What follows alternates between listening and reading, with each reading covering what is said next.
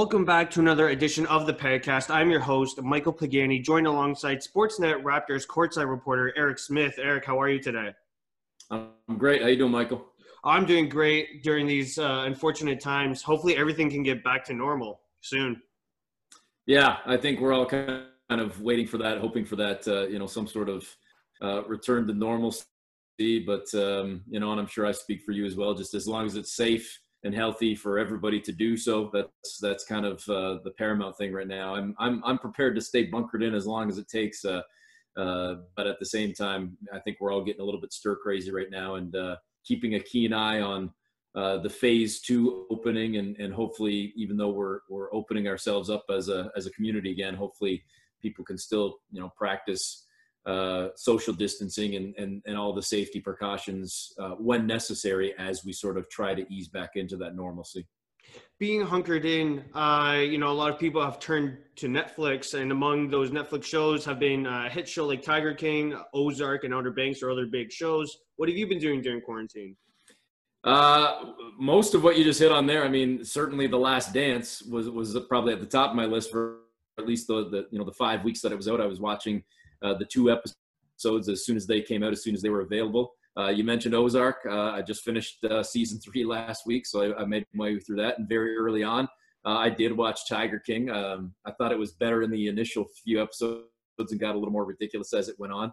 Other than that, we've kind of developed into a little, family tradition within my household with my wife and son, where family movie night has been kind of almost every night now, and just on a rotation where I pick one, my wife picks one, my kid picks one, and then we circle back. And it was a stretch where it was 7 days a week. Maybe it might be 3 or 4 nights now, because obviously with the better weather, we can be outside longer, even if it's just sitting in the backyard or going for a walk or whatever else. But, just watching way more movies, whether it's Netflix or Crave or Disney Plus or whatever it may be, just trying to occupy the time and fill that evening that would have ordinarily been filled or occupied by professional sports. So that's just kind of it's and I'm sure you've probably said the same, but it's sort of Groundhog Day every day. It's almost like it's the same routine on a daily basis, which is in some senses fun, but it can be also frustrating other days as well.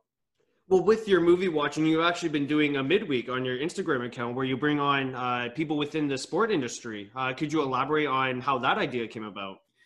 Yeah, it was just honestly something to try and keep myself a little occupied and busy, and just kind of keep my creative juices flowing a little bit as well. I've always enjoyed, shows like this and interview format shows. I'm still a big fan of talk radio, whether it's sports talk or news talk, or I mean, to this day, I'm a big Howard Stern fan, and not necessarily for the humor. I know some people hear Howard Stern and they automatically, and rightfully so, he's earned a reputation for some of the offside jokes and off-color comments and commentary and whatnot. But to me, what makes him an even better broadcaster is his interviewing skills and his ability to get information and stories out of guests. And, I think of, so many greats. I used to think, and I know I'm older than you, but, David Letterman as a late night talk show guy, I thought was a good interviewer.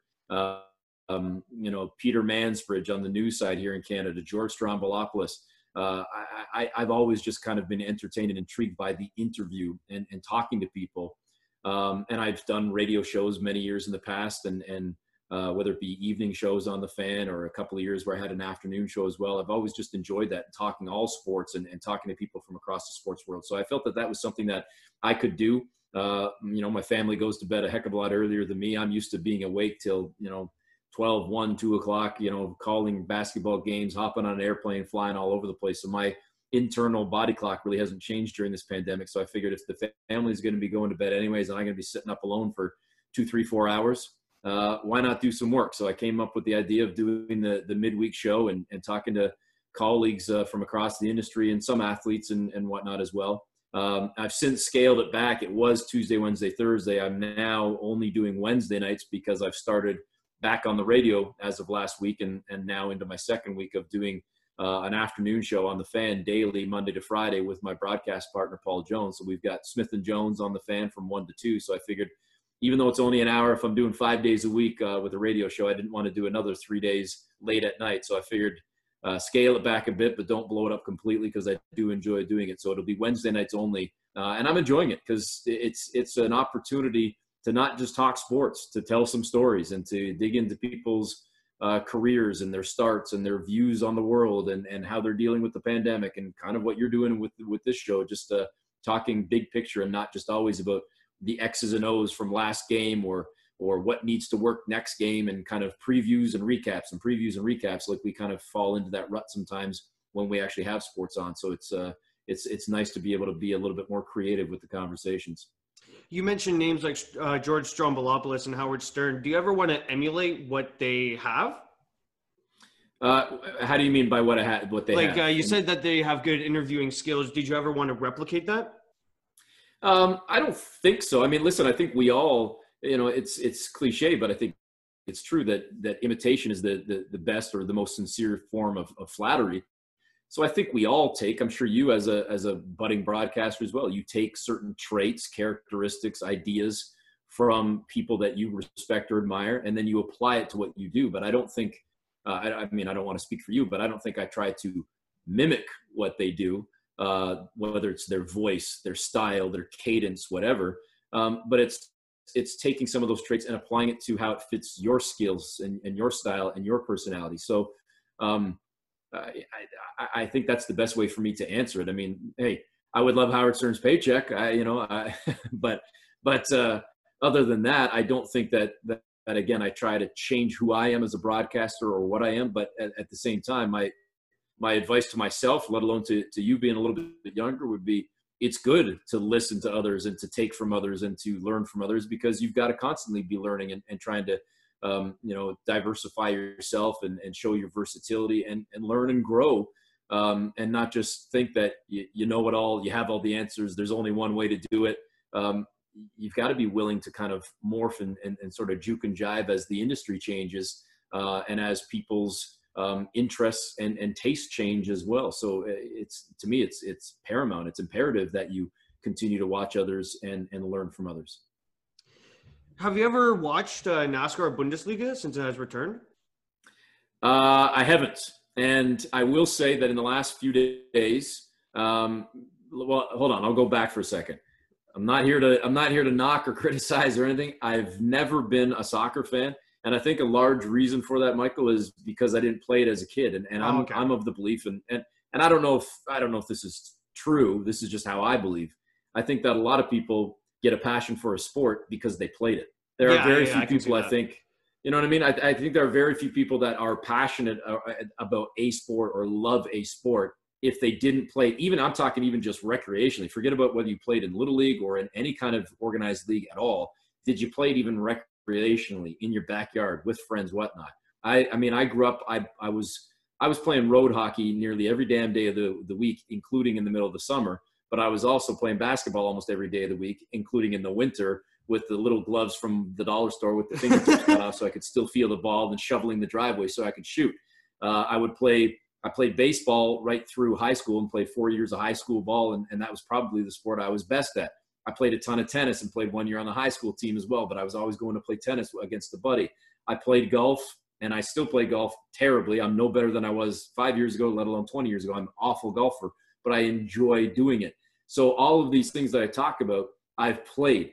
I never played soccer. I never cared to play it in the backyard. I never cared to play it in any sort of organized level. So I just never had an interest in it at a young age, let alone then into my teens. So I've only been to one MLS game in my life. And it's not to say that I don't respect the talent level and the skill level of soccer players across the world, and certainly the passion for soccer fans here locally, let alone across the world. It just isn't for me. So taking all that I said, applying that to the Bundesliga right now, no, as much as it's nice to see some sort of sport back and something to watch, it's just not really for me. And everything I said about soccer kind of applies to auto racing as well, whether it be IndyCar, F1, NASCAR, or otherwise. I just was never a huge auto racing fan. I think what has piqued my interest more in the last couple of days is certainly the horrific story involving Bubba Wallace and the noose being found. And I think because of that, I wanted to see how the NASCAR world, NASCAR itself, let alone the fellow drivers, then let alone the fans, I was watching more from a political and social viewpoint. How are they going to react to this? What are they going to do to try to right this and to do right by Bubba Wallace and to stand by him and to have his back? And that's where, in the last few days, I certainly have watched with more of a keen interest and eye on NASCAR. And I did tune in to the race at Talladega for a little bit just to watch because of that alone. But on a week-to-week basis, I'm not a huge auto racing guy. I have watched some of the baseball that has returned from overseas. I've watched a little bit of that, but I guess I'm guilty of maybe being focused a lot on the big four and North American pro sports more than anything. Well, I find that NASCAR and soccer it takes forever for like the play to continue. The pace of play is definitely at the forefront. And, not to say that NASCAR and soccer fans aren't huge about it, because obviously they are. I just find it personally that it takes a lot. It's a long way to the finish line. Well, I think that's probably the case for I'm a huge baseball fan, but there are a lot of people out there that don't like baseball because of that as well.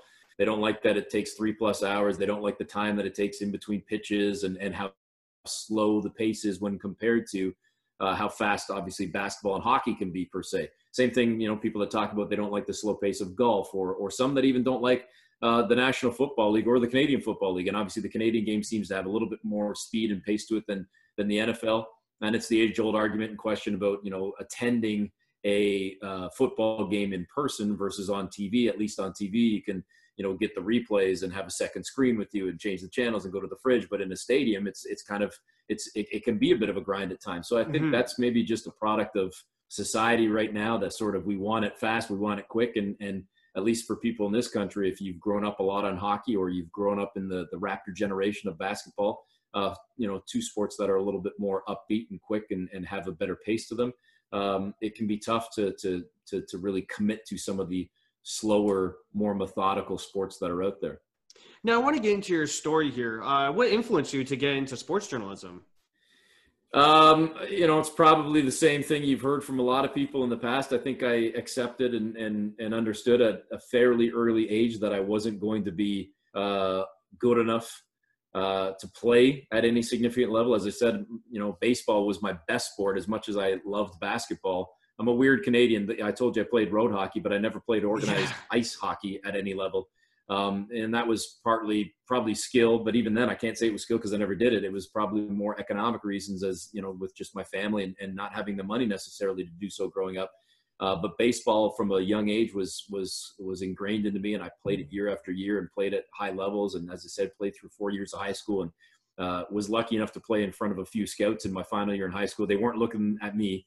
They were looking at other guys on my team, but could there have been an opportunity to play at a very small Division III school on a partial scholarship? Who knows? Maybe. But even then, it was like, this is not taking me anywhere. And again, I just knew that I was decent enough to continue to play, but not good enough to play at any significant level. And I guess I just kind of decided at a fairly young age. It wasn't at the end of high school. It was mid-high school. I was intrigued and interested with the idea of getting into broadcasting and specifically into television. And that was my first, interest or passion. And I've said many times, Michael, for a lot of young folks, whether it's in high school or even into college, university, I feel for people. I felt for my own friends, and I feel for anybody that's come after me.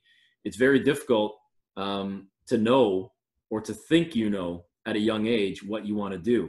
And then it's much different when you're 18, 19, 20, let alone 21, 22, 23, to look at yourself in the mirror or to look at everything you've done and all the studies you've done and say to yourself, this is not what I wanted to do. Or hopefully, fingers crossed, this is what I wanted to do. And thank gosh, I stayed on this path to do it.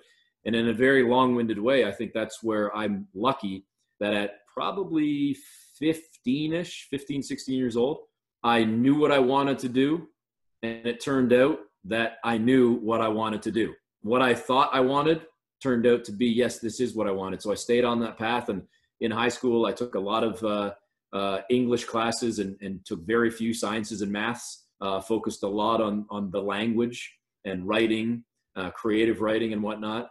And then as a result, was able to apply to a lot of different universities and colleges that had good journalism programs and broadcasting programs, and ultimately made the decision to turn down university and go the college route, simply because I like the idea of learning from people. With no disrespect to college, or excuse me, to university professors, I like the idea of learning from college teachers, who many of whom were in the industry and working at the college as a part-time gig in addition to their full-time job, whether it be as producers, directors, reporters, hosts, engineers, whatever, just learning from those in the industry, and also learning in a classroom of 25 or 30 people instead of a auditorium of 150 people. Right, so I yeah. opted for the college route, and I felt that was better for me, and it turned out it was.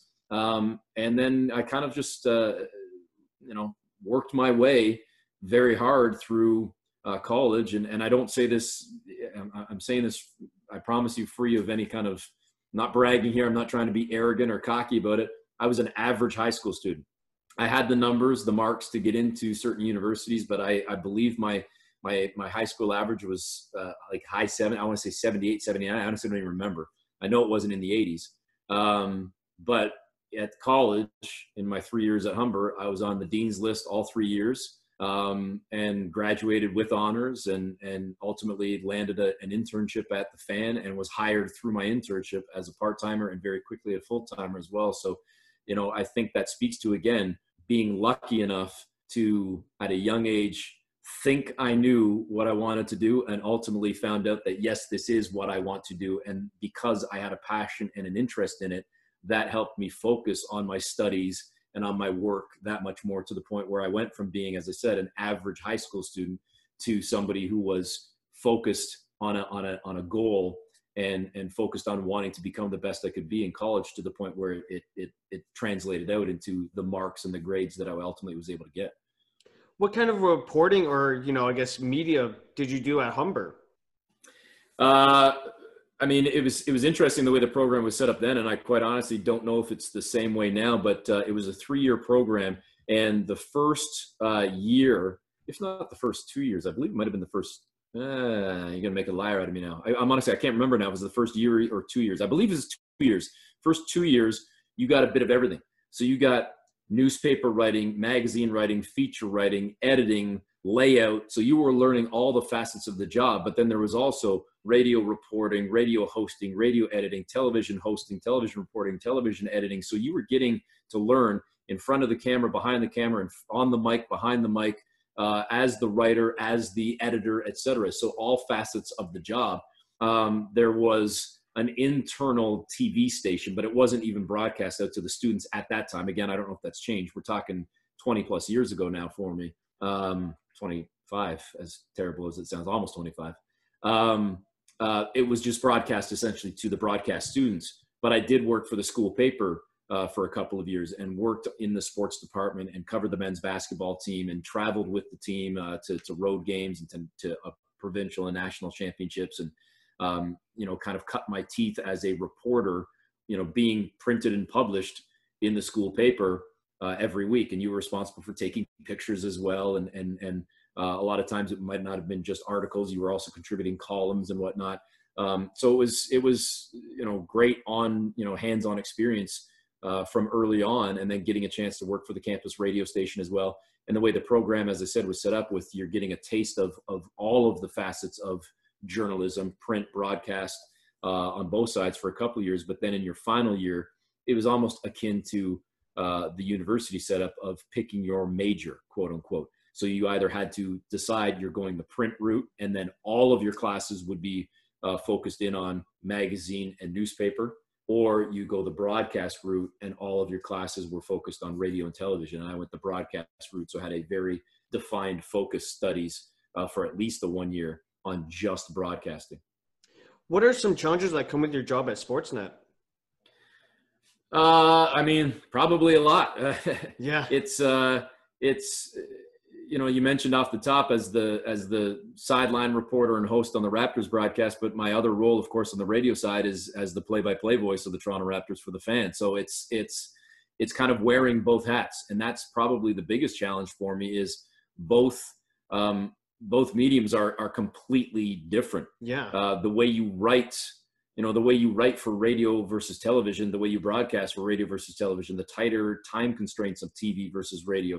When I'm broadcasting, doing play-by-play on the radio, knowing that you have to present and paint the picture for your audience, and the words you use and the descriptions you use and whatnot, because people can't see it, versus on TV, maybe having to scale back even more and to really tighten up and condense what you're saying, because people don't want you talking over the game. They want you to shut up quickly and just get to your point and get out. And that's a reality. That's a challenge in itself, and just kind of, wearing both those hats, knowing day to day, am I radio today? Am I TV today? Am I both today? Being able to kind of, flip and morph in between those roles. I've been doing it long enough. Again, I don't say this arrogantly, that I think I'm pretty good at kind of meeting those challenges most days. But it's also the freedom sometimes of radio. And I mean, on the mic and off the mic, there's not as many chefs in the kitchen when it comes to radio. It's sort of turn on your mic and go, and you don't hear from the boss very often unless you really make a mistake. On the TV side, you've got a camera person, and you might have an editor, and you might have a producer and a director, and then you've got an assignment editor, and then there are more people kind of weighing in on what you do and part of the creative process. And that's not necessarily a negative thing. They all help contribute to the overall team effort. It just means, though, that there are more people to answer to and more people to collaborate with, where there might be a little bit more freedom and flexibility on the radio side. How do you overcome those obstacles that are in your way?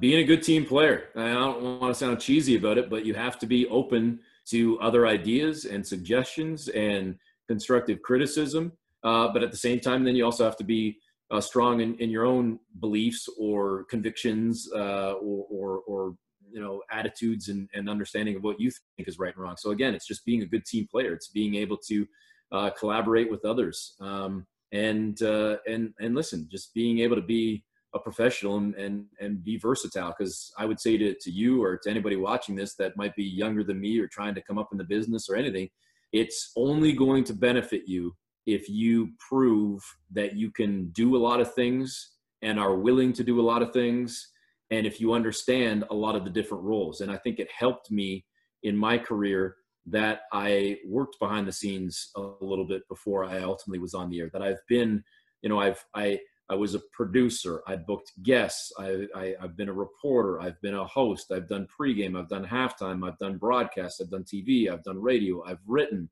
I've done features. I've worked a lot of different events, big and small. I've done web broadcasts, I've called games off monitors, I've done simulcasts. If you can expose yourself, Michael, to so many different jobs within the industry, it's only going to benefit you. If you've had an opportunity to produce, it's probably going to make you a better director, or vice versa. If you've had a chance to be an editor, it's probably going to help you if you're ever on the air and you're trying to voice a highlight pack, or you're hosting or anchoring a show, and you understand what your editor has done for you or put in place, or what they've written for you, or how tough their job is and how their job makes it easy for you. If as I say, and at the risk of repeating myself, if you've done television but you've gone to radio, you understand the difficulty of having to ad lib and improv and not have a script and not have a teleprompter. But then when you go to radio, you recognize that, all right, I recognize the challenges of TV, where I maybe have to use a prompter or have to use a script to keep me on time, because I don't have that freedom to just talk and talk and talk and talk, because it's much more concise. And we've got to get to break that much quicker. And there are more people relying on me, from the cameraman to the producer to the director to the switcher to the chyron to the graphics to the whatever. There's so many people in that team, again, whereas there's so much more freedom in radio. And you've got to be able to respect both sides of the industry and broadcasting, and respect that there are so many people that are kind of putting together the ultimate end product. And you're just a part of that. Just because it's your face on the camera or your voice behind the radio, you're just a minor piece to it. Because if I'm hosting a show, or Michael, if you're hosting this show and I'm behind the scenes and I'm doing all the work for you and doing all the heavy lifting, if I screw up, nobody's going to see me. They're going to see you. They're going to say that Michael, did something wrong, or Michael made a mistake or whatever. But no, it was the people behind that might have messed up, but it's your face. So they have to have your back, but you also have to have their back, because you can't do your job properly without them. So it's never throwing anybody under the bus just because you think you might be on air, and that somehow, you know, means that you're more important. That's not the case at all. Everybody's pulling in the same direction and working for the same ultimate end goal, and everybody shares in the success and hopefully not the failure of the end product being, you know, hopefully a great broadcast, radio or TV or otherwise. And the same thing applies to print. You might write a fabulous article, but if an editor, shreds it to pieces or chops it up or kind of takes away your feel, your voice to what you'd written, it's not going to feel like you wrote it. But in a positive sense, if you wrote something that's really good, but you made some grammatical mistakes, you made some spelling errors, maybe you missed a point, maybe an editor picked up on something that asked you for a rewrite to really reemphasize something, they're making you better. So it's a team effort, a collaborative effort as well. How many times have you even, you know, seen an article where the headline might be brutal, which makes you then think that the article's bad? Well, the article might be great, but the headline throws you off from the get-go, or vice versa. There's probably some articles that maybe they weren't the strongest written, or maybe they could have used a little bit more info, or maybe you walked away saying, well, I'm still wondering about XYZ, but you were pulled into that article because of an extremely good headline that tantalized you as a reader. So again, it's just speaking to the team effort where everybody's kind of working together, and it's very, very, I think, infrequent where it's just one person doing everything and putting themselves out there solely, having every single job, every single role. It's a, you know, for the 19th time, I'm saying it's a collaborative team effort where everybody's working together.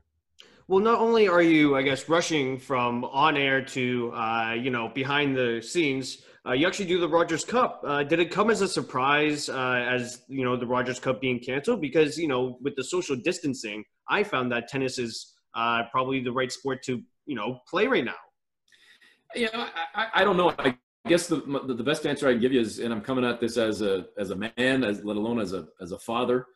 I think there's so much, misinformation for one, but also just lack of information. And I don't say that negatively. I think even the top doctors and nurses and health experts and whatnot, I think they don't even really fully grasp what we are dealing with right now, because it seems like almost on a day-to-day basis, if not a week-to-week basis, we're hearing of a different sign or a different symptom, or how things have changed or morphed. In some places it's getting better, some places it's getting worse. We still haven't, at least where we're talking from, we still haven't had local government officials mandate masks, whereas in other places in the world, and certainly stateside, they have been mandated. It is, essentially the law to put it on. We're now entering phase 2 across the entire province of Ontario. So, places are now open, but yet social distancing still being preached and whatnot. So I guess my point to you, Michael, is that without really knowing for sure how good or bad this is, how safe or unsafe it is, I guess I tend to think a ball, as small as it may be, being hit back and forth and being touched by both players, at least at some points during the service game, and then picked up by ball people and folks on the court and whatnot, I think there's the potential for exposure. So, the Rogers Cup, the players when they're rallying, they might not stay 6 feet. Do you think that's also part of the problem? Yeah, I think that could be part of the problem. And I mean, again, that's a very minor part of the match, but it's a reality that it might happen. So I guess it's something you have to plan for, let alone then players coming to and from matches. And as I said, the locker room area, how safe and clean could that be? Would you have players not showering, not practicing? They're only showing up 5 minutes before, but then are they warming up properly? Does that put you at any potential risk for injury? There are so many potential issues. And I guess now, unfortunately, what we've seen, just even in the last short bit here this week, Michael, is the Novak Djokovic and the sort of charity tournament that he was putting on. And I got to imagine that on the tour, if it was done on a grander scale at Rogers Cup or whatever tournament may be, with due respect to Djokovic and his people, there would be far more precautions and measures taken. But that said, I got to imagine that Djokovic and his people attempted to do what they could, try to be safe, and all of a sudden now he's tested positive, his wife has tested positive, a ton of players within the tournament have tested positive. So that speaks to, and listen, part of it might have been the social component too. We see the videos on Twitter and whatnot of Djokovic, out partying at a club and whatever else. It seemed like he and so many others were probably a little bit reckless with this, but at the same time, was any of that exposure or that, the spread of the virus on the court, on the tennis court, and not necessarily just in the clubs or in the social gatherings connected to the festivities.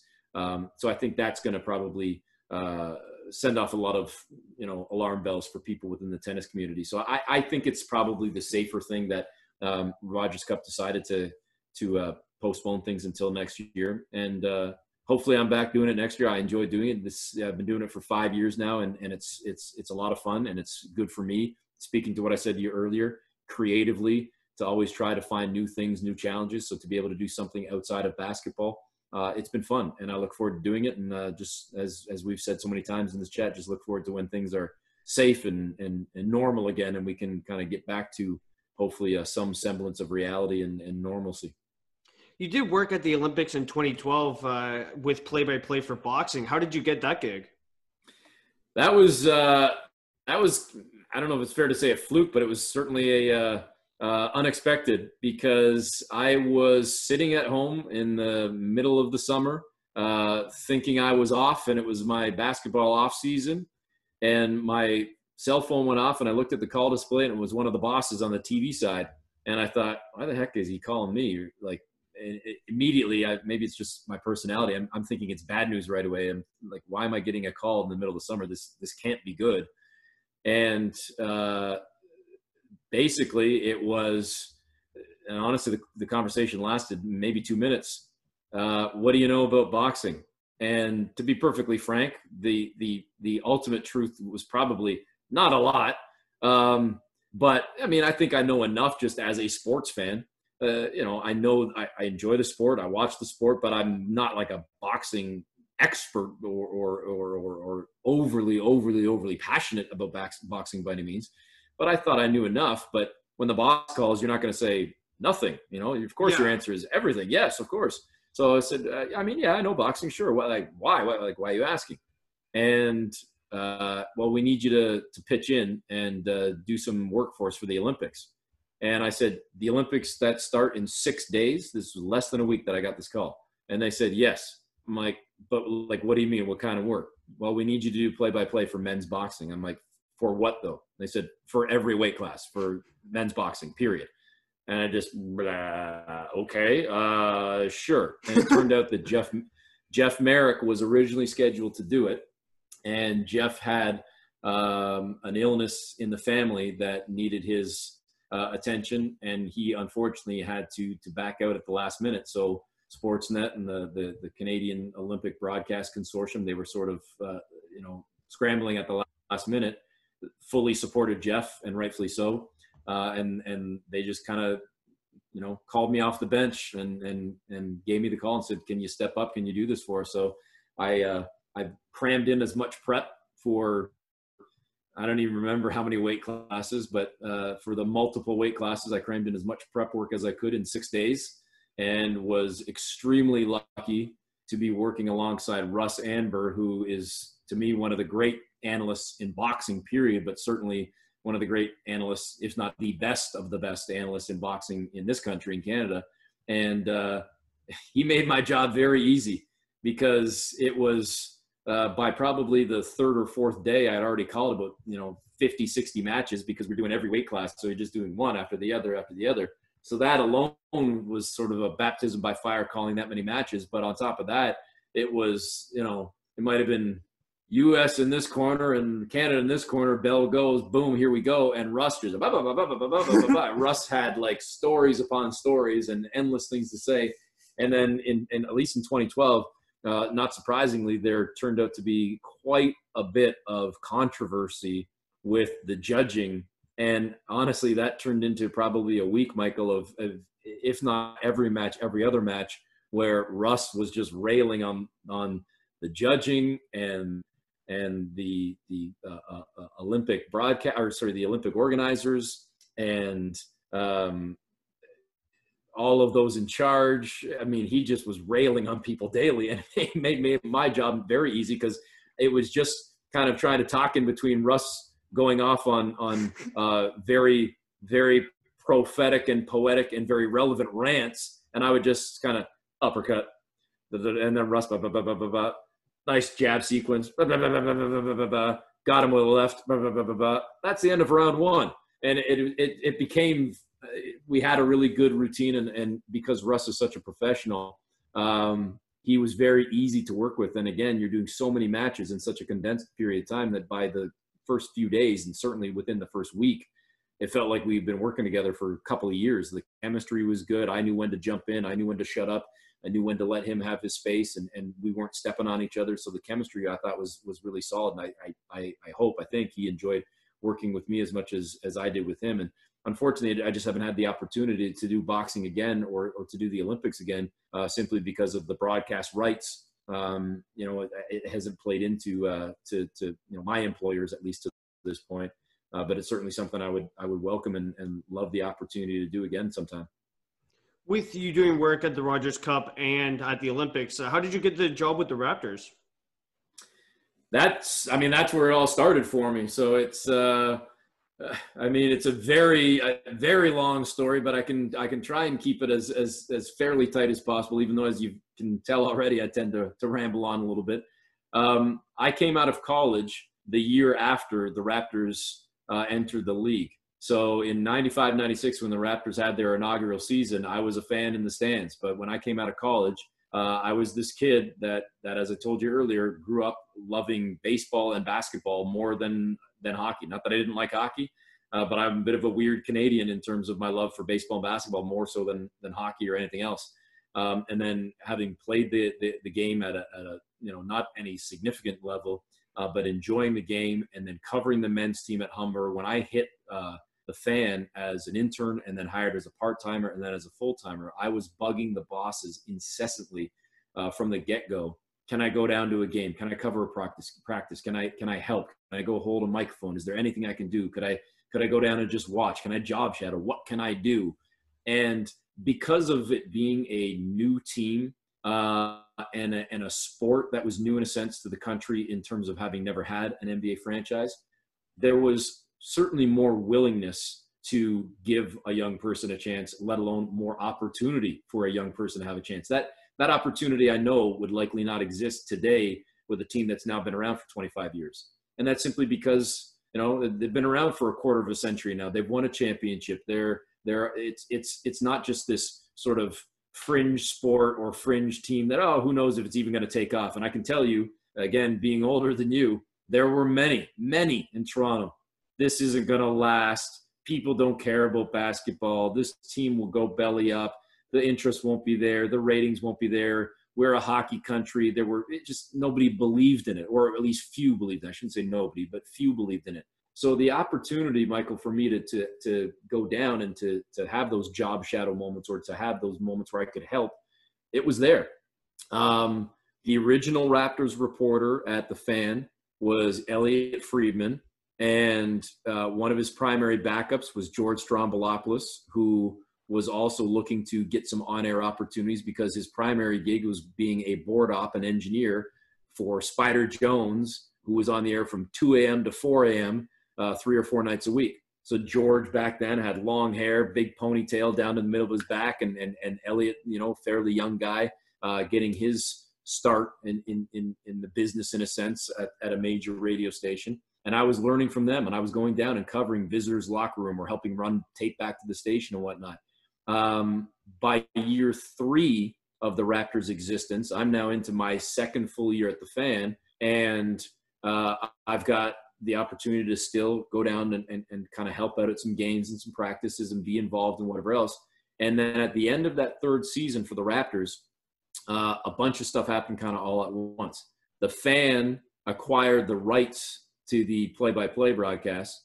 So the first 3 years of the Raptors' existence, the radio broadcasts were on 1010 CFRB. Heading into year 4 and forever year since, the Fan had the rights and has had the rights since. And on top of that, the Score started. The Score, it started as Headline Sports, became the Score, obviously then eventually became Sportsnet 360. But when Headline Sports started up, Headline Sports took a bunch of people from the industry, whether it be from TSN, from the Fan, from otherwise, from across the sports broadcast world in Toronto and across Canada, from engineers to producers to on-air staff to reporters, directors, editors, whatever. And the Fan lost a bunch of people, and say 8-10 people lost their jobs, or not lost their jobs, took new jobs at Headline Sports. The Fan replaced those handful with, say 8 left. They replaced those 8 with 3. Well, I was lucky enough to be one of those 3 that got hired then full-time off my part-time gig. And one of those people that left was Elliot Friedman. So all of a sudden now the Fan's got the play-by-play rights, but they don't have a primary Raptors reporter. Barry Davis was the most senior reporter at the station that didn't necessarily have a regular gig, because we already had a baseball reporter for the Jays and we already had a hockey reporter for the Leafs. Elliot's vacancy opened up an opportunity for Barry, but being hired full-time and then also afforded me the opportunity you're kind of now Barry's backup. So Barry was hired to do Raptors reporting and to be the host of the pre-half and post-game show. And I was like his backup or his co-host, his number 2 guy. Chuck Swirsky and Jack Armstrong were hired to become the play-by-play voices and the color analysts for the team. We did that for 1 year. And at the end of that first season, it was kind of after 1 year, it was sort of Barry hasn't done or watched a lot of basketball, covered basketball a ton, but he's our most senior reporter. So if you can kind of show him the ropes of basketball a little bit, because you know the game, but Eric, you don't know the broadcast world, the reporting role as much, and Barry's got more experience. So Barry will teach you that, and you guys kind of do this tandem thing. At the end of that first year, Barry was looking to explore some other interests and other opportunities that were presented to him. And he was kind of looking at some other stuff, and he decided to leave the Fan. And the Fan then gave me the chance to take over the reporting and hosting the pre-half and post of the broadcast. And I was 25 years old. So very young to be doing that, but taken under the wing of Swirsky and Armstrong. And I did that job for 7 years and did the pre-half and post for all games, home and road. I'd work out of the studio for all the road games and work obviously down at then Air Canada Center and, Skydome prior to that, and a couple of games at Maple Leaf Gardens. So I did it for 7 years doing pre-half and post and being the primary Raptors reporter. And then when Swirsky and Armstrong left to go to TV and were hired away from radio to TV, that's when the opportunity presented itself for me to actually be hired onto the broadcast and take over, along with Jonesy, the play-by-play and color analyst roles on the Fan. And now I've been doing the broadcasts for 15 years. So in the course of those 15 years, Rogers and Bell, the 2 competitors come together, buy a portion of Maple Leaf Sports and Entertainment. That then split the broadcasts. Half the games on the Fan, half the games on TSN Radio, half the games on Sportsnet, half the games on TSN. And that then opened up the door for me to then get into television that much more, because when I wasn't being used on the radio, that's when I would then be used on TV. So I told you it was going to be a very long-winded answer, but that's kind of how the chronology of everything happened, and the opportunities have sort of presented themselves over the course of my 20-plus years now in the industry. With you being 20 plus years in the industry, you've witnessed some great moments for the Raptors and some bad moments for the Raptors. And, LeBron James was clearly dominant over the Raptors when he played for the Cleveland Cavaliers. When he left to join the Lakers in the summer of 2018, did you get a sense that it was finally the Raptors' time to win? The short answer is yes. Longer answer is it was now everybody's chance. Because the one thing that I think gets lost in a lot of this, Michael, and maybe we talk about it because it makes sense. We're in the Toronto area and the Raptors are the home team and whatever. But for all the people that say that the Raptors couldn't get by LeBron, did Boston get by LeBron, for so many years? Did Milwaukee, did Miami? I mean, Miami got by LeBron when they had LeBron. So they didn't technically get by LeBron. Do you understand what I'm saying? Yeah. I feel like we often get caught in this conversation that the Raptors couldn't beat him. Nobody beat LeBron. He was going to the finals every damn year, whether it was Cleveland, Miami, or back to Cleveland again. It was LeBron James in the finals. Nobody beat him. The Toronto Raptors came the closest when they took him to 6 games in the conference finals. Mm-hmm. So that's where I guess I got a little bit of a thorn in my side about those that continue to hammer home that the Raptors couldn't beat LeBron. Nobody was beating LeBron at that point. But when he left, sure, the East was open. But even when the East was open, we were still hearing that the Raptors might not be good enough. They might not have enough.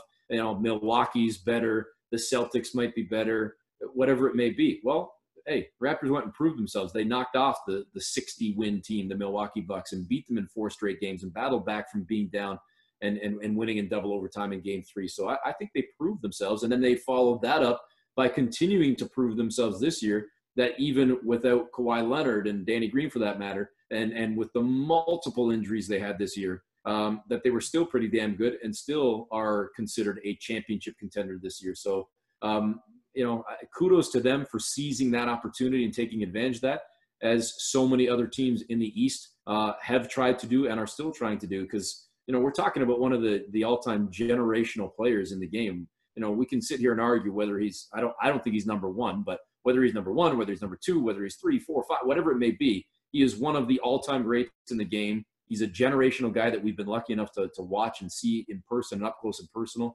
and hopefully continues to play for a few more years. And guys like that have a long, long lineup behind them of players, let alone teams, that don't have a ring because they had to face LeBron James or Michael Jordan or Kobe Bryant or whomever it may be. And those are those generational players. So there's a long lineup behind of guys that have kind of fallen in the wake of LeBron James.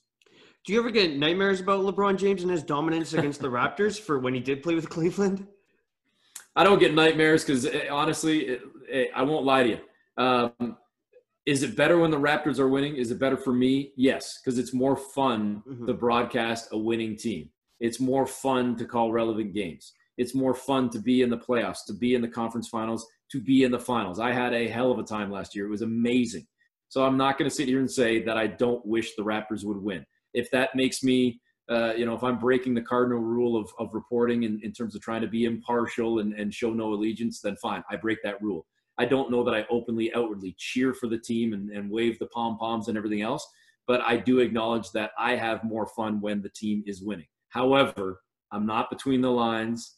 I'm not playing the game. Whether the Raptors win by 20 or lose by 20, I didn't make or miss a shot. I just call the games. And I just sit there, and I'm lucky enough to get paid to watch games and to talk about games. So I don't have the nightmares. Listen, I can recount moments, and I can definitely tell you how it stings, but I don't go home at night and stew about it and stay up at night thinking, oh my gosh, what if we had done this? What if we had done that? Because I'm not part of the we. I didn't do anything.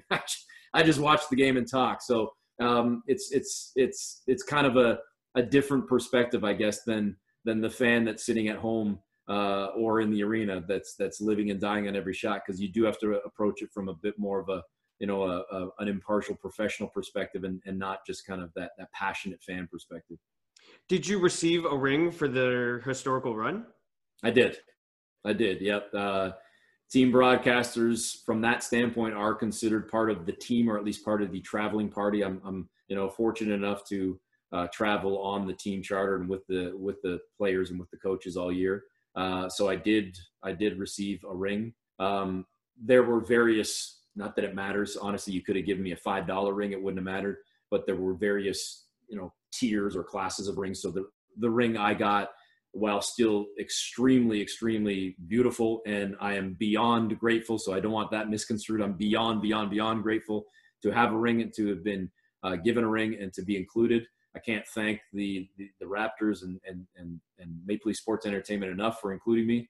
But the ring I'm wearing is certainly not the same ring that Kyle Lowry is wearing.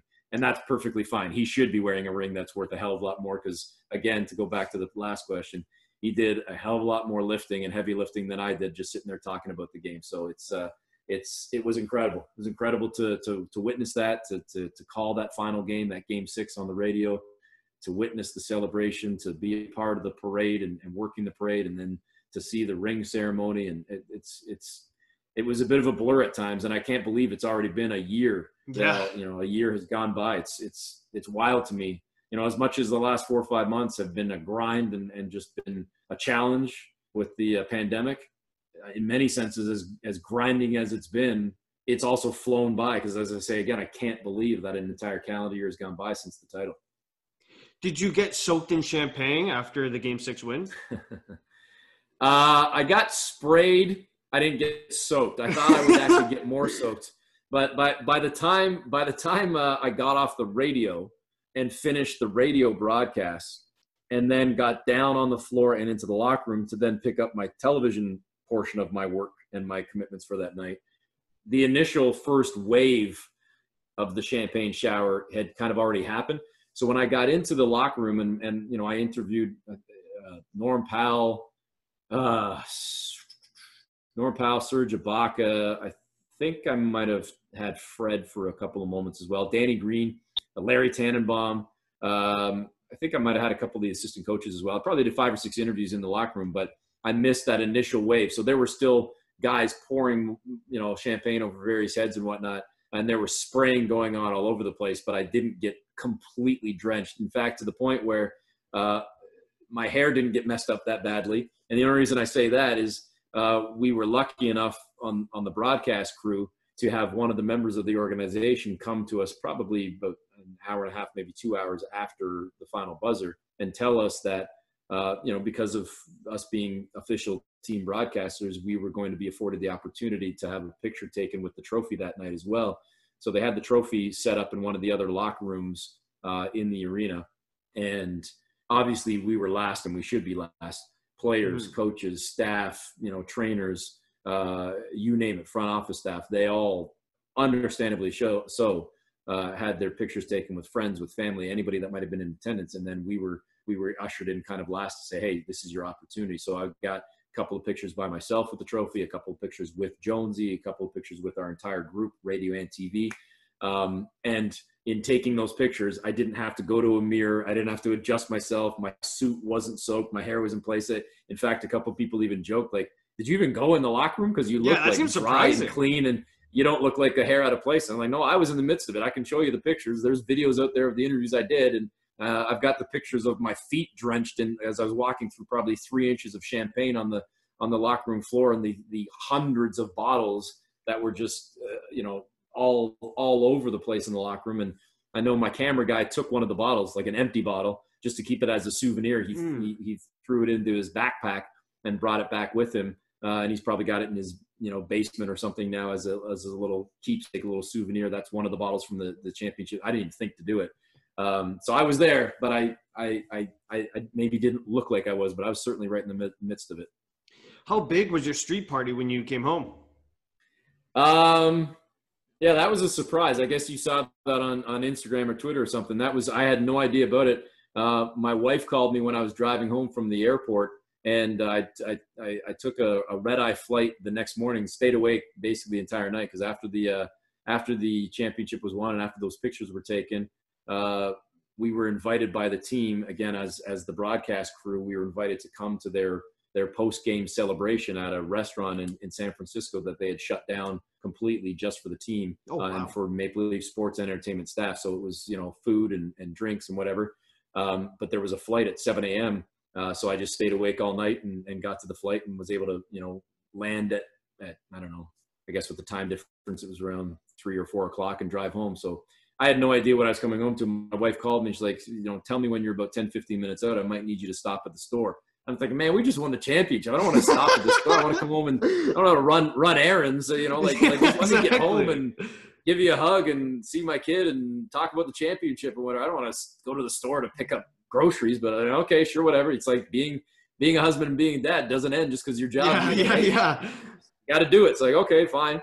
But little did I know she was setting me up to make sure that the rest of the neighborhood was ready. And so I called her and it's like, okay, I'm about 10 minutes away. She's like, okay, you know what? Never mind. Just forget it. Just come straight home and we'll go out later. And it turned out as well that she was not the one that organized this. It was one of my neighbors. And they had already gotten the picture of me with the trophy off Twitter or Instagram in crazy 12 hours. And they blew it up like poster size. So they had it on my garage, and it was taped to my garage.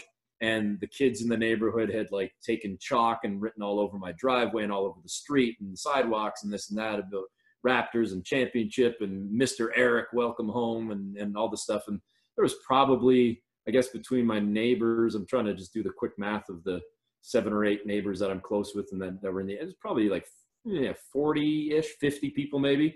We ordered pizza and had some beers, and one of the other neighbors had gone and got a cake and had Raptors championship and whatever. So it just turned into like a nice little street bash for a few hours, and certainly a fun thing to come home to. Even though I hadn't slept, it was good to keep the party going. The Raptors fired the eventual coach of the year in Dwayne Casey and hired a rookie head coach in Nick Nurse. Do you think it's crazy the accomplishments that Nick has already achieved? Yeah, I mean, when you think about winning a championship in your first year, how can you set the bar any higher than that? But then to follow it up this year, as I say, in the face of all the injuries the Raptors had, to still have one hell of a season this year, and hopefully it's something they can keep going when play resumes. They did go in with the second best record in the East and the third best record overall in the entire NBA. I was a little bit surprised when Dwayne Casey was let go, but I suppose, and I've said this a few times, and I always kind of give it the caveat of I want to be clear that I liked him as a coach. I still like him as a man and as a coach, let alone what he's trying to do with the Pistons. I feel like, and this is something I said about DeMar DeRozan as well, who I have nothing but great things to say about as a person, let alone as a player. It was one of those things, and I think we see it all the time, Michael, in sports, where you get to that point where you feel like, have we run our course with this core of players, with this coach, with this philosophy, with this approach, whatever it may be. And that's not to say that Dwayne did anything wrong. That's not to say that DeMar and Kyle couldn't have been successful together. It was, I think, just a case of, do we need to try something different? Do we at least need to try? Because it could have failed. Maybe Kawhi doesn't turn out to be a great fit in Toronto. Maybe he ends up being hurt. Maybe, you're pining to have DeRozan back. Maybe things don't take off for Nick Nurse. Maybe you're thinking about, we don't know what we had till it was gone. We should have kept Dwayne Casey. You don't know, and that's just sports in general. So I think it was, we have to try. We've tried it one way for a while. Let's try a different way. And I think part of what ultimately made it work, in spite of the fact that there were some conversations with Mike Budenholzer and with other potential coaching candidates, it ultimately landed on Nick Nurse. And part of the reason why it worked, I think, was because of the familiarity of an assistant just simply sliding across the bench into that head coach's role. Even though he came with new philosophies and new ideas, there were still some similarities in what he did. And at least there was, as I say, the familiarity with the players, which then speaks to the trade with DeRozan as well, where there was similarities and chemistry with most of the core of the team. Danny Green was added, Kawhi Leonard was added, but Van Vliet, Siakam, Lowry, Ibaka, Powell, Anunoby, the list goes on of 5, 6, 7 guys that were core guys that could still be the glue to hold together the chemistry. Marc Gasol was added late in the season, but for 65, 75% of that year, it was really only, and as much as they were 2 key pieces, it was only 2 new guys.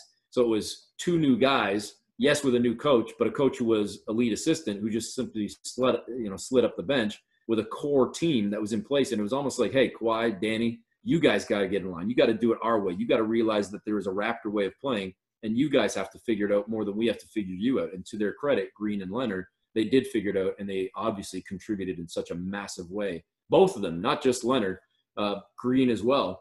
But clearly Kawhi having one hell of a one season with Toronto. I want you to take me through the last 10 seconds of Game 7 versus Philadelphia. Where were you? Just all that general information. Yeah. I was doing the TV broadcast for that game, so I had the radio call for the final game for the championship, but I had the TV work the sidelines for Game 7, and I was in the tunnel closest to the Raptors bench, which is the corner where Kawhi was, ultimately releasing the shot from. And I had come out of the tunnel because I needed to be right on the edge of the court to be able to run onto the court and get my post-game interview as soon as possible. So I was standing right at the very end of the Raptor bench in that corner. I was probably 10 feet from Kawhi, or maybe 15 feet from Kawhi when he hit the shot. But if you get a chance to see any of the either wider angle shots, video or certainly still image, I've seen it myself in some of the pictures. There's a wider angle, and you see me and a few others where I'm doing this, looking up at the at the screen instead of looking like this up at the shot because I couldn't see the shot. Even though he was, like I say, 15, even though he's 10, 15 feet in front of me, I couldn't see because I was blocked out by all the guys on the bench. Everybody was standing in front of me. I couldn't see. So I had to look up at the monitor at the big, Jumbotron or whatever to see the shot. And then, as it went down, and it sounds cliche, but it's true. It was one of those, time stood still. You could hear a pin drop moments. It was quiet as anything in that arena for those 2 seconds, 3 seconds, whatever it was. And then the roof exploded. And I didn't, again, speaking to the job and the professionalism, you're not sitting there cheering. Or it's like immediately, boom, shot goes down and it's go time. You got to get on the floor. You're trying to grab a player. You're trying to do your interview. The mayhem of everything that's happening. And, you're soaking it in internally, but you're not outwardly expressing it because you've got a job to do.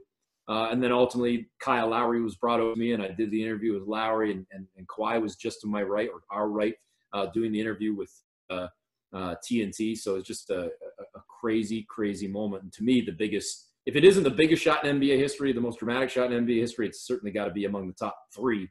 And it's funny that we talk about that shot even more so than Game 6 against the Warriors and actually winning the championship because it was such a dramatic moment. With that shot being so emotional and everyone was dancing and cheering, can you imagine that shot being replicated, having the same emotion without fans? Or would you say the players would treat it as business as usual? No, I mean, listen, the fans no doubt added to it. And it's a great point you make about, what life is going to look like without fans. But, hey, if that shot were to happen again or a similar moment, it's still going to be euphoric. It's still going to be pandemonium. It's just going to be with 15, 25 people if we include, coaches and staff. And that can't replicate 25,000 or 20,000. But at the same time, I don't know. I'm not saying anything that isn't obvious. It's more the noise. Yeah, it's the passion, it's the emotion, and it's feeding off the fans. It's soaking in the fans and reveling in their joy as well. But they're not running into the stands and hugging fans. They're hugging each other. They're hugging their teammates, their coaches. They're jumping up and down with their teammates and maybe seeing if there might be some family members or friends that can leak onto the floor that they can get at. But otherwise, they are sharing that moment with their fellow teammates and with their team, period, more than anybody else. It just happens to be really damn loud around them because there's 20,000 people screaming and cheering as well. So with no fans, if the Raptors win the championship, to me, it goes back to when you're playing as a kid, whether it be playing street ball, playing in an empty gym, and replicating those moments of the clock winding down, where you get to hit that winning shot, that championship shot, whatever it may be. It speaks to, I'm sure there were plenty of guys that played in high schools where they were playing to a couple of hundred people in the gym, not a couple of thousand. There are guys that played in college that didn't play at major programs where there were 15, 10, 5,000 people in the stands. There might have only been a couple of hundred or a couple of thousand. So it's just going back to, hey, even Summer League in Vegas. Sometimes, it sells out and it's really, loud and crowded and busy. Other games, it's a couple hundred people at most in the stands. So it's just playing the game you love for the competition. Why do you and I go out on weekends as weekend warriors to play hockey or basketball or baseball or whatever in the competition against our friends? Because we just like to play the game. And when we play, as much as our parents might have told us, you play to have fun. You play to, hey, we also play to win. Nobody wants to lose. So whether there's fans in the stands or not, I feel like competitive juices are going to be flowing. Guys are going to be taking this seriously. And if you ultimately win a game, a series, a title, it's going to still carry a lot of weight and carry a lot of joy and euphoria in that moment. How crazy was the championship parade? Because you were right on the bus. Yeah, it was nuts. That's something I don't think I'll ever get a chance to experience again, because even if the Raptors win a title, certainly not this year because of the pandemic, there'd be no parade. But I'm saying even 5 years from now, 10 years from now, if the Raptors win hopefully it's their third or fourth title by then. But if they win a championship in 5 years, I don't know that we can ever replicate what we saw last year. I think that the city was taken by storm and didn't expect. We could have sat here and said, there could be 1 million. I don't think we were expecting 2.5 to 3 million. So that alone, the sheer size, I don't think I can ever say I'll see something like that. And And for me, selfishly, it was sort of, listen, I'm sure it was the same for the players, because as much as we just talked about, they play in front of, 5,000, 10,000, 20,000, 25,000 people. They've never had that rock star moment of being just cheered and I don't even know what the proper word is. Loved.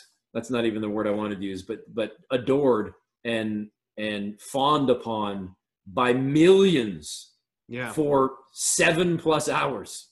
It was crazy to go from the Princess Gates all the way along Lakeshore and see, I don't know, 50 people deep on both sides of the road, let alone them to make that turn up York University. The amount of times that I just looked at Jonesy or looked at anybody else that was on the bus, and we went on every single bus except for the bus that had Kyle Kawhi and the trophy. We were on every other bus, hopping on and off as they were moving very slowly and doing all these interviews. And the amount of times I just looked out and said, holy blank.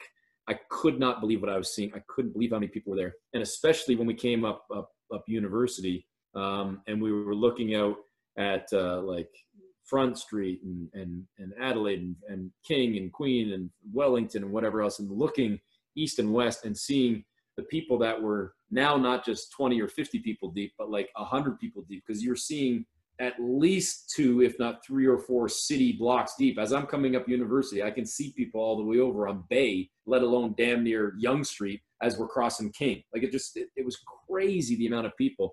And what a thrill to be able to say that I was, they weren't cheering for me, but one of the people that got to be on the bus just to witness it from that bird's eye view, from that perspective, it was amazing. Now, I don't want to speak too much on this, but there was an apparent shooting at Nathan Phillips Square on the same day, correct? During when Matt Devlin was, introducing the Raptors and all that. So, that must have been scary for you. Yeah, it was. And that kind of, there's no denying it, put a black eye on the whole day. Yeah. Something I posted, it was just over a year ago that it happened. I believe it was the 17th of June last year that the parade went down. And I remember posting that day that from what I saw, as I just said to you, Michael, for 95, if not 99% of the day, I saw a crowd that was in control, that was filled with joy and love and just passion for the team. I didn't see pushing and shoving in the crowd. I didn't see fights breaking out. I saw a very calm, in terms of their outward expression. It was a calm crowd, calm in the sense that there was no violence. That I saw, at least. And again, I'm looking at from the bus. I only saw people screaming and yelling and cheering for the players and for the Raptors. I didn't see anything bad. But the shooting was very serious. It affected a lot of people, not only in terms of the victims, but then also those that got trampled, those that got caught in the chaos, and those that were simply just fearful for everything that was happening, and understandably so. And the job that Matt did to keep the crowd calm, but also informed, I thought was amazing. I have nothing but respect for him as a friend, let alone as a fellow broadcaster and professional. He was amazing. And listen, I was there. I was to the right of the stage when this was happening, because as we got off the bus, we were sort of ushered into a seating area where a lot of the friends and family were, and the players were sent to the left to go to the stage. So I was standing to the right of the stage, and I was looking at Matt, and as he was talking, and I guess as the shooting had happened, I saw out of the corner of my eye a lot of the heads that were facing, like say face straight on like this. All of a sudden, people, boom, were looking sideways, and I just kind of looked myself like, what's happening? And you literally saw heads just boom, boom, boom, boom, boom, that must have felt so surreal, though. Like, we're like, what the hell is happening? Yeah. And we thought what happened really quickly from, I don't know if it was Twitter, what it was, but word very quickly, like within a minute, word filtered out that it wasn't initially that there was a shooting. It was, the initial report was people are trying to get into Nathan Phillips Square. And the assumption was it was people from the parade route are now basically trying to get into the square because they want to be a part of the celebration still, and they want to be a part of the speeches and everything. So now folks within the square are getting trampled because people are getting over the barricades and trying to get in. Well, that was partly true, but it wasn't just parade folks trying to get in. It was people running for their lives, scared because of the shooting, that were trying to get over barricades, trying to get in, and people getting trampled. And again, as I said, the way that Matt very quickly got the information, what little information he had, and able to keep things under control, keep everybody calm, to not cause mass hysteria, which would have obviously compounded things and made things even worse, which then allowed the police to do their jobs and to very quickly apprehend the folks and to maintain enough control to the point where the rally was able to continue on. Excuse me. Rally continue on. That also had the prime minister on stage. Yeah. So you got to figure his security detail, probably working with Metro Police, still felt comfortable enough that things were safe enough, controlled enough, and the situation had been handled well enough that they didn't even rush the players, let alone the prime minister, out of there. So again, I apologize, excuse me, that just speaks to how calm and controlled everything was from Matt to security to police to everyone on down. And that's how I kind of choose to look back on that day. With due respect to the victims, it to me was still an otherwise joyous day that was a lot more positive than negative. And again, I can't stress enough, I'm not trying to be insensitive to those who ultimately were affected in such a terrible way. You did. Oh, sorry. Okay. Go ahead. You did do a midweek with James Cebulski, and during that talk, you said you had to get tested for the coronavirus. Why did that happen? Well, the Raptors' last game, at least even to this date, the last game was in Utah against the Jazz. And then the Raptors played on the Monday night. I honestly don't remember the date now, the 8th or 9th, I believe, of March, whatever that Monday was. We took a red-eye flight home, so landed very early on Tuesday morning. And then it was Wednesday night. The Raptors, just by fluke, their next game wasn't supposed to be until the Saturday. So they played Monday night and had an extremely, extremely rare 4 full days off, Tuesday, Wednesday, Thursday, Friday, before their next game was scheduled to come on Saturday, I believe, at home against the Pistons. And for the Jazz, though, the Jazz were playing that Wednesday night. And, of course, it was then that we found out about Rudy Gobert and tested positive. And then, of course, that game between the Jazz and the Oklahoma City Thunder was postponed, called off. Players sent home, refs sent home, and then the league all of a sudden just hit the pause button on everything and everyone. And then suddenly the sports world reacted, and boom, here we are. So on the Wednesday night, as we're getting word about Rudy Gobert's positive test, of course, many within the Raptors are saying our last game was against Rudy Gobert. What about, true. Yeah, so what about Serge Ibaka, who was playing against Gobert for a good chunk of the night? What about OG Anunoby, who had a bit of a dust-up with Rudy Gobert late in the ballgame? What about all the players who were on the floor? And then, of course, we all ultimately find out Donovan Mitchell has tested positive as well. So there was concern, and rightfully so, that the Raptors might have come in contact and might have contracted the virus, certain players or many players, let alone coaches, staff, broadcasters, or otherwise, because we went immediately from the game right onto a plane, everybody sitting on the same plane, sitting in the same recycled air for 4 or 5 hours.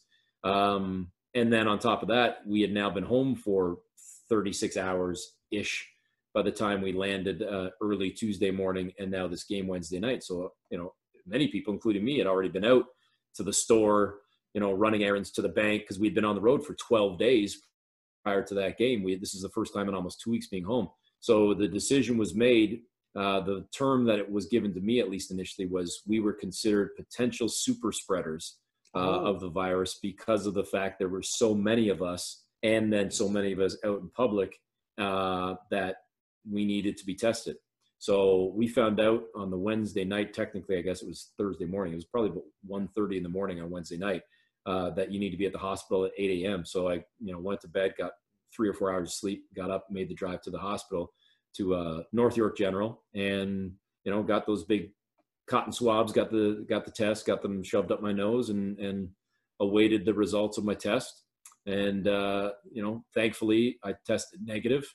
I still, though, made the decision on the advice of public health as well, kind of consulting with them. I made the decision to still isolate in my home, in my room, simply because at least initially, Michael, and I still think it's the case right now, but in the first days, I mean, we weren't even talking a week into this at this point. So in the initial days, let alone in the initial weeks, there was a lot of talk about the 5 to 14 day incubation period, and a negative test might be a positive test tomorrow or in a couple of days, or you could be asymptomatic, et cetera, et cetera, et cetera. So I kind of made the decision, again, consulting with public health, and as it turned out, it was a little extreme and it was overly cautious, but I'm of the opinion I would have rather been, and I'm glad I was overly cautious rather than I don't think underly cautious is a word, but not cautious enough. I'd rather be a little bit too paranoid than too flippant. So I thought, even though I was negative, if there's a chance that I might be positive, or that I might ultimately be positive, or that I could be asymptomatic or something like that, if I give this to my wife or kid, I won't live that guilt down. I mean, I'd feel terrible for them, but certainly I'd feel terrible for myself for just being stupid enough to give it to them.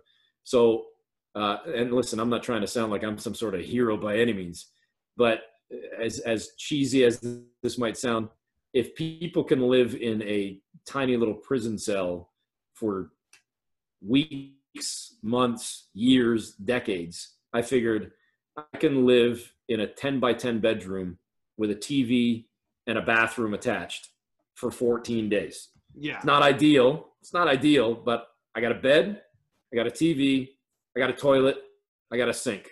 I think I can be okay. So my wife would come up, she'd leave food at the door, she'd knock on the door, she'd walk away, I'd open the door, I'd grab my food, I'd close the door. So I didn't interact with them. I didn't move from that room. I didn't go into any other room in the house. I didn't leave the upstairs. Nothing for 14 days. And we would just do Zoom calls or WhatsApp chats and whatever from our house, just from bedroom down to the living room. Right. I would text or just shout through the walls if I wanted a coffee or if I needed a snack or something. And I would watch TV shows on my computer so that I could sync, allow them to use the box downstairs and so like kind of, okay, hit 3, 2, 1, hit play, and just watch a movie together, quote unquote, together at the same time on 2 separate screens from 2 separate floors, So I just felt that was the smarter, safer thing to do. And at the end of my 14 days, I finally came out and was able to give them a hug and a kiss and see the family again. And knock on wood, we've stayed safe and healthy since, and we've limited our interaction with the public. I still haven't been in a store. We've done online delivery or curbside pickup for everything to this point. So I physically haven't had to step into a store yet. We've been lucky enough to be able to have those options. And it's kind of become the new norm for us, doing a lot of online shopping, online ordering, and just keeping our distance. And some people in our neighborhood have started to relax on the rules a little bit. We've continued to maintain our 6 feet. And even if we've had family over, they have not been in our home. They've only been in our yard. And even in our yard, they're 6 feet away. So we're doing our part in the Smith household to continue to be as safe as possible for not only ourselves, but for the community. But as we started talking about off the top with this, I think as we're into phase 2 now, it's a lot of people maybe just kind of getting fed up and frustrated, and I can appreciate that. I can respect that. Just hopefully it doesn't equate to a massive spike in things in another week or month or whatever. I'm sure you must have been juiced or buzzed when you heard the confirmation of how the NBA season will be played out. How are you liking the new NBA playoff format? I think it sounds great, and my fingers are certainly crossed that it comes off without a hitch. I think it sounds like they've tried to prepare for as many potential risks and problems as can potentially exist, as it relates to the virus.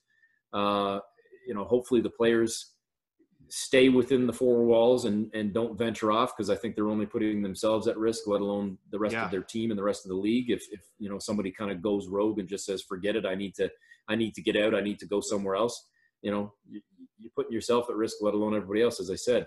But in terms of on the court, the basketball itself, I think the NBA and all leagues were forced to get a little bit creative, if not gimmicky, for sure, with their formats because of the unique time that we're in.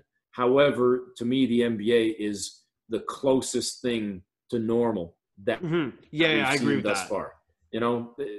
They did kind of open the door for the that 8th versus 9th seed mini tournament play-in game scenario type thing. 9 teams in the East, 13 teams in the West. But for the most part, it's going to be 1 through 8 in the East, 1 through 8 in the West, best of 7 in all rounds, as always. So to me, that's the closest to normal. I still am confused by exactly what hockey is doing. I don't completely understand their format even to this day, and I've had almost a month to soak it in.